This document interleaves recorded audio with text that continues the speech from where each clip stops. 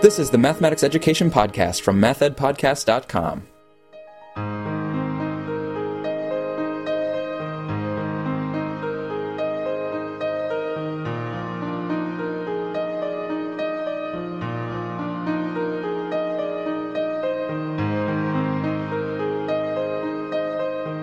Welcome to the Math Ed Podcast. My name is Sam Otten from the University of Missouri, and today I am back at my undergraduate institution, Grand Valley State University, and I'm speaking with two of my former professors, Dave Coffey and John Golden. Dave, thanks so much for being here. Oh, thank you. And John as well. Thank you. We're going to be talking about some alternative outlets for sharing ideas and thinking about mathematics education. So on this podcast, if you listen frequently, you'll know that I usually recruit a guest who has recently published something in a peer-reviewed journal, and we speak about their study that has been published in those journal outlets. But there are some other outlets and ways of sharing, and in some ways I think there's some advantages to these alternative outlets.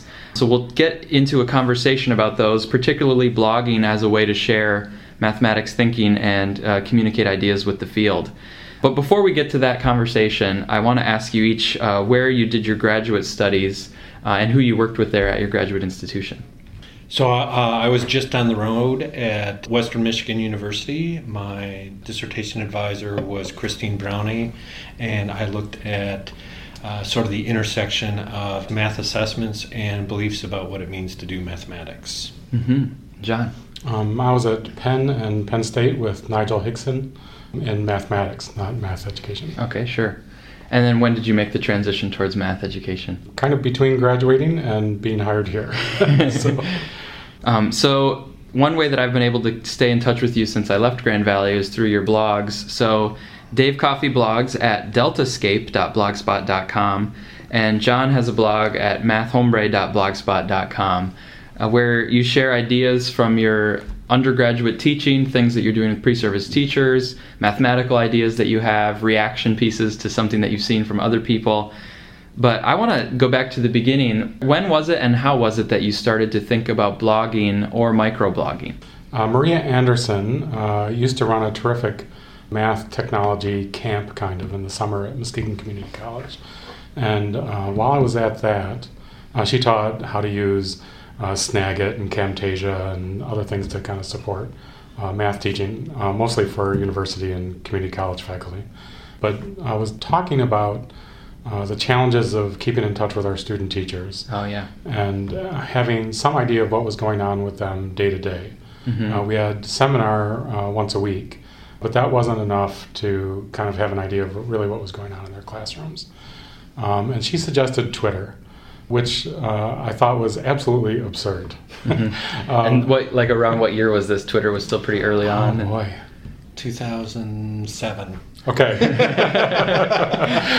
So goodness, it might have been 10 years by this point.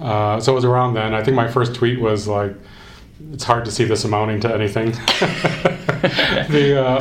But it turned out to be a really nice way to keep in touch with students. And then as I entered more into Twitter, I started coming into contact with other math teachers. It was the early days of blogging, and there were some great early blogs. Math Teacher Mambo, I remember Shireen, Jonathan Clayton, and then people who are kind of famous for it today, like Dan Meyer and Kate Nowak and Sam Shaw. And that got me to start blogging. And at first I was just thinking of it as a way to kind of curate. Mm-hmm. I'd preserve links to things that I found that I liked.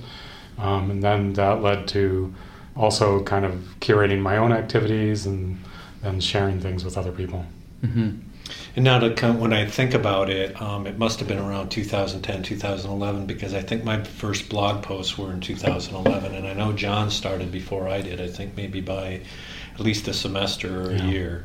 And one of the things that I was interested about it when John first shared with me what Maria had talked about was this was an opportunity. John and I did a lot of co-teaching together, and there was always this sense of the pre-service teachers didn't get a chance to see that piece of the teaching, right? They saw the implementation, but they rarely saw the planning. Mm-hmm. Or the debriefing. Or maybe. The debriefing, or those sorts of things. And so while John and I are two offices apart, and I'd walk over, he'd walk to my office, and we'd have those conversations, I thought this was a way to make our thinking public, so that I honestly didn't think anybody besides maybe our students would ever see it, but this was a chance for me to send some ideas to John, or to, like you said, debrief afterwards, to really represent what the entire process of teaching was like. And I saw blogging initially as doing that same thing. A lot of times in our classes there aren't resources available, and it felt like, well, instead of writing a textbook, I could write a blog, and those would be resources that my students could have access to. And again, maybe some of the sort of the first open source textbooks kind of ideas for me. So when I think about some of the blog posts I've read at both of your sites, sometimes it will be something that you've read or seen in, the field of math education, and then you can give your own reactions or thoughts, and sometimes it's just a way to process what you saw. But you also have posts that are mathematical activities that you've tried, or here's a good problem. But the nice thing is you don't necessarily just put the math problem on there. You'll sometimes share student work. You'll tell the story of how this idea came up when I did it with students, and this was how we talked about it. And so you can get a little bit of an idea for an activity that somebody might do, but also a little bit of insight into how it played out for you and how you thought about handling it. Are there other types of blog posts that you've made, or do they all kind of fit into one of those types of categories? If you had a kind of miscellaneous or goofball category, then that would probably encapsulate it. Written math fiction, or put math art up. Sometimes I put guides to using math software like GeoGebra, Desmos, things like that. Mm-hmm. We've done some math memes. I mean, there are some things just to have fun. Teaching hard! Yes. Avengers Talk teaching, those sorts of things. I think that one of the ideas behind, so like I said, it started with me doing it to have, as John said, curate some ideas that I wanted to make sure that my students had access to. And again, that was my first audience, was my students. It then got to the point when I saw some of the feedback and the connections that I was making, that there was also this opportunity to do, and I'll probably get hate mail or hate tweets for this, but it was about lesson study, right? I was putting lessons out there, and I was looking for feedback on it. Right. And so it was an opportunity to see what other people thought, what other people were doing, and improve the lesson there. And what I found is, as I was going farther into that became more of my focus. I wanted to share what I was doing, but also to get feedback on that. And then, as you said, there were those opportunities where there was something that was being said or written about that we felt like we needed to address and respond to. And it was something that we could respond to immediately and not have to go through a process. But there were also, I think one of them, I was also able to share, you mentioned students' work, but I was also working with grad students, and some of the action research that they were doing, I was able to share that as well. And again, I could have sat down and written that up and gone through the peer review, but then it's behind a paywall. And what we also, I think, are both pretty adamant about is that we want, teachers particularly to have access to the work that we're doing. Yeah, that's a big feature. Thinking about this, one of the other things at the beginning, Dave's very good at encouraging kind of holistic practice. So the idea of that we're engaged in the kind of learning that we want our students to be engaged in. Right. And we encourage our students to write because we know it's good for learning, right? They consolidate, they formulate, they're able to kind of pose what comes next. Blogging was a place where I did that, where I wasn't finding that I was doing it anywhere else. So it really made me reflect on my teaching in a different way. So it didn't even matter if nobody saw it or nobody responded. It was really just kind of a motivation to write to learn. Mm-hmm. That brings us into some of the benefits and drawbacks, and I want to ask you about that for blogging. And I've been recently thinking about the benefits and drawbacks of this kind of open sharing of ideas, and the internet is wonderful for this kind of thing, versus submit to a journal, the editor sends it out to some reviewers, you wait 5-6 months, you get feedback from the reviewers, then you maybe send it out again. And I just had an activity that I wrote with my brother about systems of learning equations. So this was kind of a nice idea. We thought this is a good activity. It helps some conceptual understanding and discussions happen. So we wanted to share it, and we decided to go the journal route through Mathematics Teacher. And it took about 2.5 years to come out for anybody else to see it, when it's just a little activity that you might do for one day of class, which seems kind of ridiculous in the 21st century for anything to take that long to share an idea. So John mentioned that blogs have this benefit of you can engage in your self-study kind of reflection that helps your own learning. A drawback of journal publishing is just the length of time that it might take, and then when it's published, it might cost $45 for somebody to actually get access to it. So those are a couple. What are other benefits that you see for blogging? Or then we can get into some drawbacks of blogging as well, so it's not like blogging is perfect. What? So the community aspect is what's become kind of the biggest aspect to me. That, you know, by kind of engaging in this kind of vulnerable practice where you're asking other people's comment or at least observation of what you're doing, that you enter into community with them. Mm-hmm. And the Math Twitter blogosphere has become a very important part of my professional life.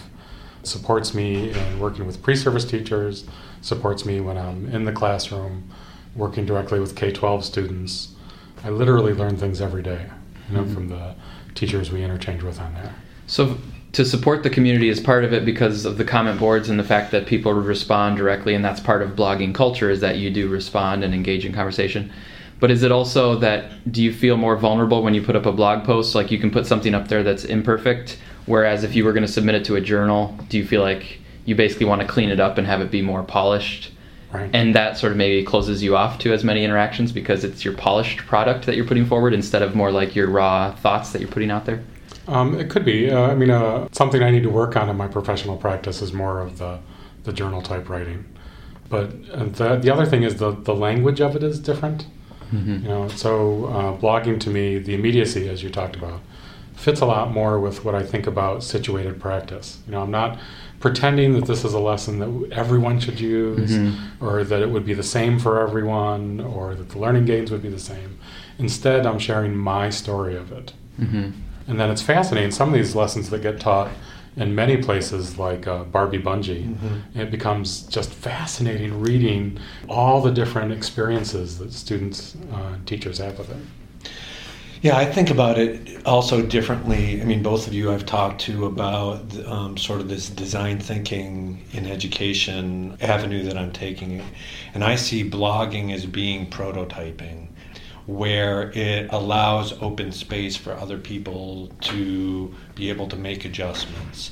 When I've written for journals, it feels much more like I'm trying to present something that's whole cloth, that's not meant to be changed. Yeah. That's not the case. I would hope anybody who reads any of my stuff is looking at it and saying, oh, how could I use this in my classroom? But it just has a different feel, especially when it's going through that formal process of review and revision that we're trying to get to something else. And I've appreciated having that white space that allows people to say, well, I do this differently. It almost invites it. Mm-hmm. I would also say, and I think you did some numbers on this before, John, that there's probably a better likelihood that my blog gets seen than something I've written for one of the journals, especially one of the ones that's behind a paywall.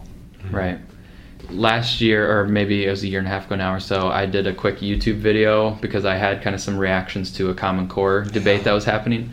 And I'm positive that YouTube video got more eyeballs on it than anything I've written so far in journals. Yeah. With YouTube or with blogs or with Twitter, you're tapping into something that people use on a daily basis, and they're used to consuming information and engaging with information that way.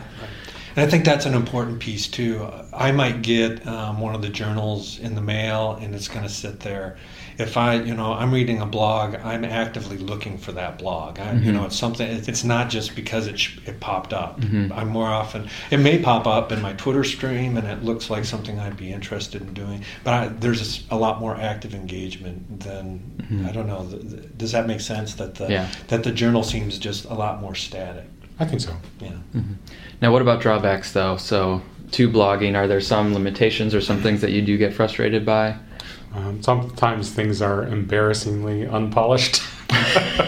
You publish things really before they're ready to be shared, but humility is a good thing. So sometimes that works out with that. For me, it's really about being able to get into sort of a rhythm, and for a variety of reasons, I've gotten out of that rhythm recently, and I found it difficult to get back in. I was pretty good about, for a while, publishing once a week something, which probably also got into why we were doing some silly stuff too, because it was once a week and I was trying to do that. I was trying to do that once a week, and I was also trying, using some like design thinking ideas, saying I was only going to spend an hour and then it was going to be published. And I could always go back and revise it later, but I was going to try to maintain to that. And getting out of that habit, it's interesting how difficult it is to get back into it. I found myself falling back more into, wait, this isn't ready to publish, whereas I'd gotten to the very, what does it matter kind of thing. So that timing, I think, getting back into that routine has been difficult for me, and I recognize not everybody has the same amount of time that John and I have. I think on the other end, and you brought up the Common Core, it's not just necessarily the blogging from our perspective, but it's all the other people who are blogging, and we do want our students to be aware of what's out there, the good stuff, all of the stuff, but we also want them to be critical consumers of that. And what happens, especially some of our pre-service teachers who come in and have read something about, what was the Common Core one about Johnny? Letter from a Parent. A letter from a parent. Oh, yeah. And they have a real sense that that's what the Common Core is, and it takes effort, and it's well worth it. I think that effort is well worth it, but it takes effort to be able to say, well, wait a minute, that's not what the Common Core says, and pull out and actually do some deep reading, some close reading of what the Common Core does say. I have now got a PDF of page 5 of the Common Core to say what it is and what it isn't. Right. That I share with my It's not an instructional program. Exactly. It's not a curriculum. It's not. And in fact, there's some really strong language in there that it trusts teachers to make instructional decisions about order that they do the work in, order that they attend to the standards in, or even how they combine those standards. And that's always been a powerful piece for me that's often ignored. Yeah, the kind of very democratic nature of the blogosphere also means that it's not coherent, right? So especially you see people wanting to use it kind of as a curriculum to find, that's where they're going to find their lessons, and there's not a coherence to it. The NCTM recently had a letter that was kind of warning against that, although perhaps in overblown terms. Right? But and so some of the important work that's being done now, I think, is using those materials to build something that's coherent. In use in open educational resources like illustrative math really stands out to me.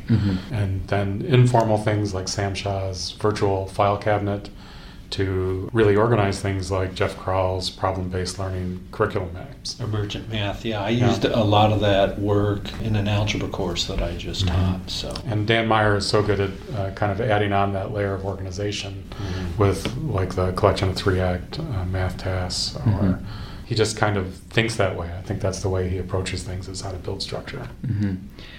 One drawback that people would probably cite is the lack of peer review, because like you were saying, you can post something up there, it can be not quite polished yet or whatever, and so they might say, well, then you end up with maybe some garbage posts or some ideas that aren't worth very much, but somebody put it up there because they have a blog. But what I've noticed in consuming blogs and reading them is that I notice it seems like the peer review happens after the fact instead of before. So it happens in the comment board where people would say, like, this post really misses an important point, or here's a different way that you could have done this. And that's sort of it's from a peer reviewing what you've written, but it's actually public peer review that's after you've shared your thinking, instead of the peer review that's like a gateway that you have to pass through before you are allowed to share it to the field. Yeah, and within peer review sources, that's not a guarantee of quality. There's fantastic stuff like your and Drew's piece. Thank you. And that's not empty flattery. I really liked your approach to it, and kind of the exhibition of team, team play between university and high school. But there are things that appear in the practitioner journals that you wonder, what was the context where this worked?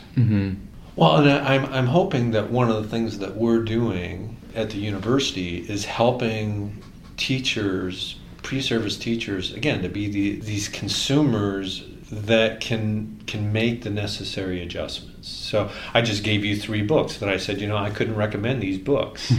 They were published. They went through a process. But I would want to make sure that teachers who were using them were using them appropriately and using them for their students. So whether my students, when they become teachers and are out in the classroom and are using a curriculum, or they're using a blog, or they're using Pinterest, I don't, in each of those cases, what I'm hoping is that they have gone through enough work with us that they have been critical consumers and are able to make the necessary adjustments that work for them and for their students. I don't think any of these should be just taken and used. So, but there is that issue of being, is everyone prepared to be able to make those necessary adjustments? I'm speaking with Dave Coffey and John Golden at Grand Valley State University. I wonder if you could share with our listeners your favorite blog post. So I shared that a lot of times I'm also sharing my grad students' blog posts. So one of the favorites is one that was several years ago, where I was, again, using some design thinking principles, and we were looking at issues that were coming up in the classroom. And one of the teachers was saying, I'm so frustrated with their assessments because all they want to do is give me the answer. I want to know what they're thinking, but they're just giving me the answer. The answers are on the test. Well, I don't care about the answers. I care about their thinking. And from that, we got to the point where we said, well, what would happen if we gave them the answer key? And so he did a little research study where he gave them, instead of giving them a typical test, he gave them a test that had the answers on it and asked them to write, how do you think these answers came about? And he said he got a whole lot of different perspective from what the students thought because of that. And to the point also that there were some students who liked it because in the past there had been so much anxiety about getting the right answer, they no longer had to worry about that. So that blog post was one that I often share as an example of why I'm doing what I'm doing. Sam warned us that this question was coming, and it's so hard to pick because so many blog posts are written for different reasons. But definitely Dave and I share the experience of Mystery Teacher Theater 3000 or 2000. 2000. Can't even remember my own acronym. And that kind of pulled us into the MITBOS as we play acted with terrible video recording and audio quality, just people sarcastically responding to a Sal Khan video. It started out of classroom practice though. Yeah, so my students, we were looking at different ways of teaching integer computation and the rules that are essentially go along with that. And so we were looking at several different resources that were available for that. Sal Khan was one of those. I mean, it had keep coming up. So I asked them to watch all 3 different, I won't even mention who the other ones were, but I asked them to watch all 3 of them, and we could not get through the Khan Academy video without them going, what? I mean, and I told John afterwards, I said it was like an episode of Mystery Science Theater. And John and I had also been very interested in trying some improv, so we figured this would be, so none of that was written out. Like I said, it was all, it was an attempt to sort of combine those things. And then, as you were saying, one of the things that I think both of us see as a role of blog is response to, and there was an article, I think it was in USA Today, that set me over the edge, and I said, John, let's do this. Yeah, and we still generate, I think it must be one of the most disliked videos on YouTube in terms of ratio of thumbs downs to thumbs ups.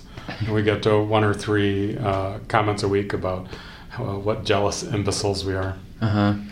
But didn't you kind of get the last laugh because didn't Sal Khan end up revising that exact video that you commented on? Almost immediately the video came down. Yeah. The only place I think you can see the video is if you watch our video. Which is the punishment fitting the crowd. So Dave Coffey's blog is deltascape.blogspot.com. John Golden's at mathhomebrew.blogspot.com. You're also on Twitter if you want to give your Twitter handles. Delta_DC. At mathhomebrew. And I want to ask one final question. So I ask all my guests to imagine an alternative career. So if you weren't in math education and if you weren't just a full-time online blogger,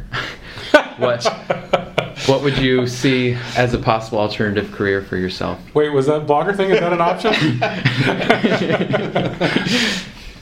When I was young, what I always wanted to do, and I guess I think I still do this to some cases, be a storyteller.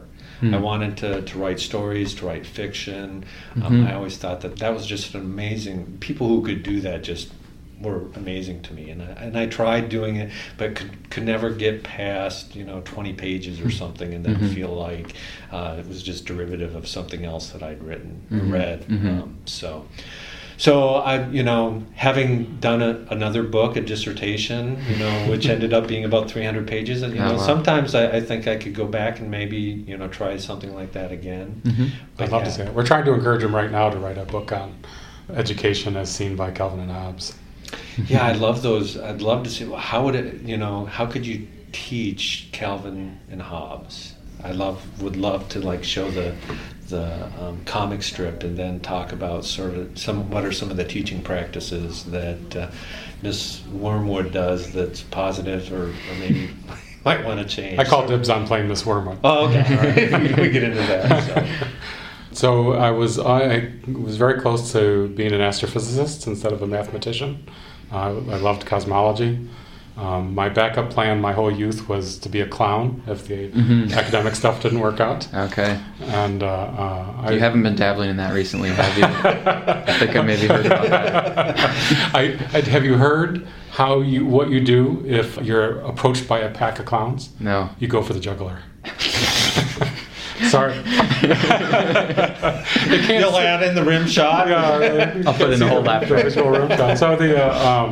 So art. I love to draw and paint, and so that'd be great to do. Tag team wrestling too. Tag team wrestling. Well, we'll have to have another entry to the YouTube channel if you do that and get some more downvotes, probably. I had some students who try to win free tickets this past semester to a wrestling event. Did a whole mathematically themed wrestling video. It was spectacular. Nice. Great. Well, thanks so much for taking the time to speak about this topic. I think it's really fascinating, and I do think it has a lot to offer the field as a counterpoint to going through the formal process. So thanks for sharing your insights on that. It's a real treat to be on the podcast. I totally feel like I'm not worthy. And I love the work you're doing as you get researchers to relate. You're giving them some of that blogging experience about doing the think aloud about where did the research come from. That's a very valuable service. Yeah, definitely. Thank you. And congratulations for being our alumni in residence. Yay. Very happy to be here. It's been a wonderful visit. So nice talking to you. Yep, thank you.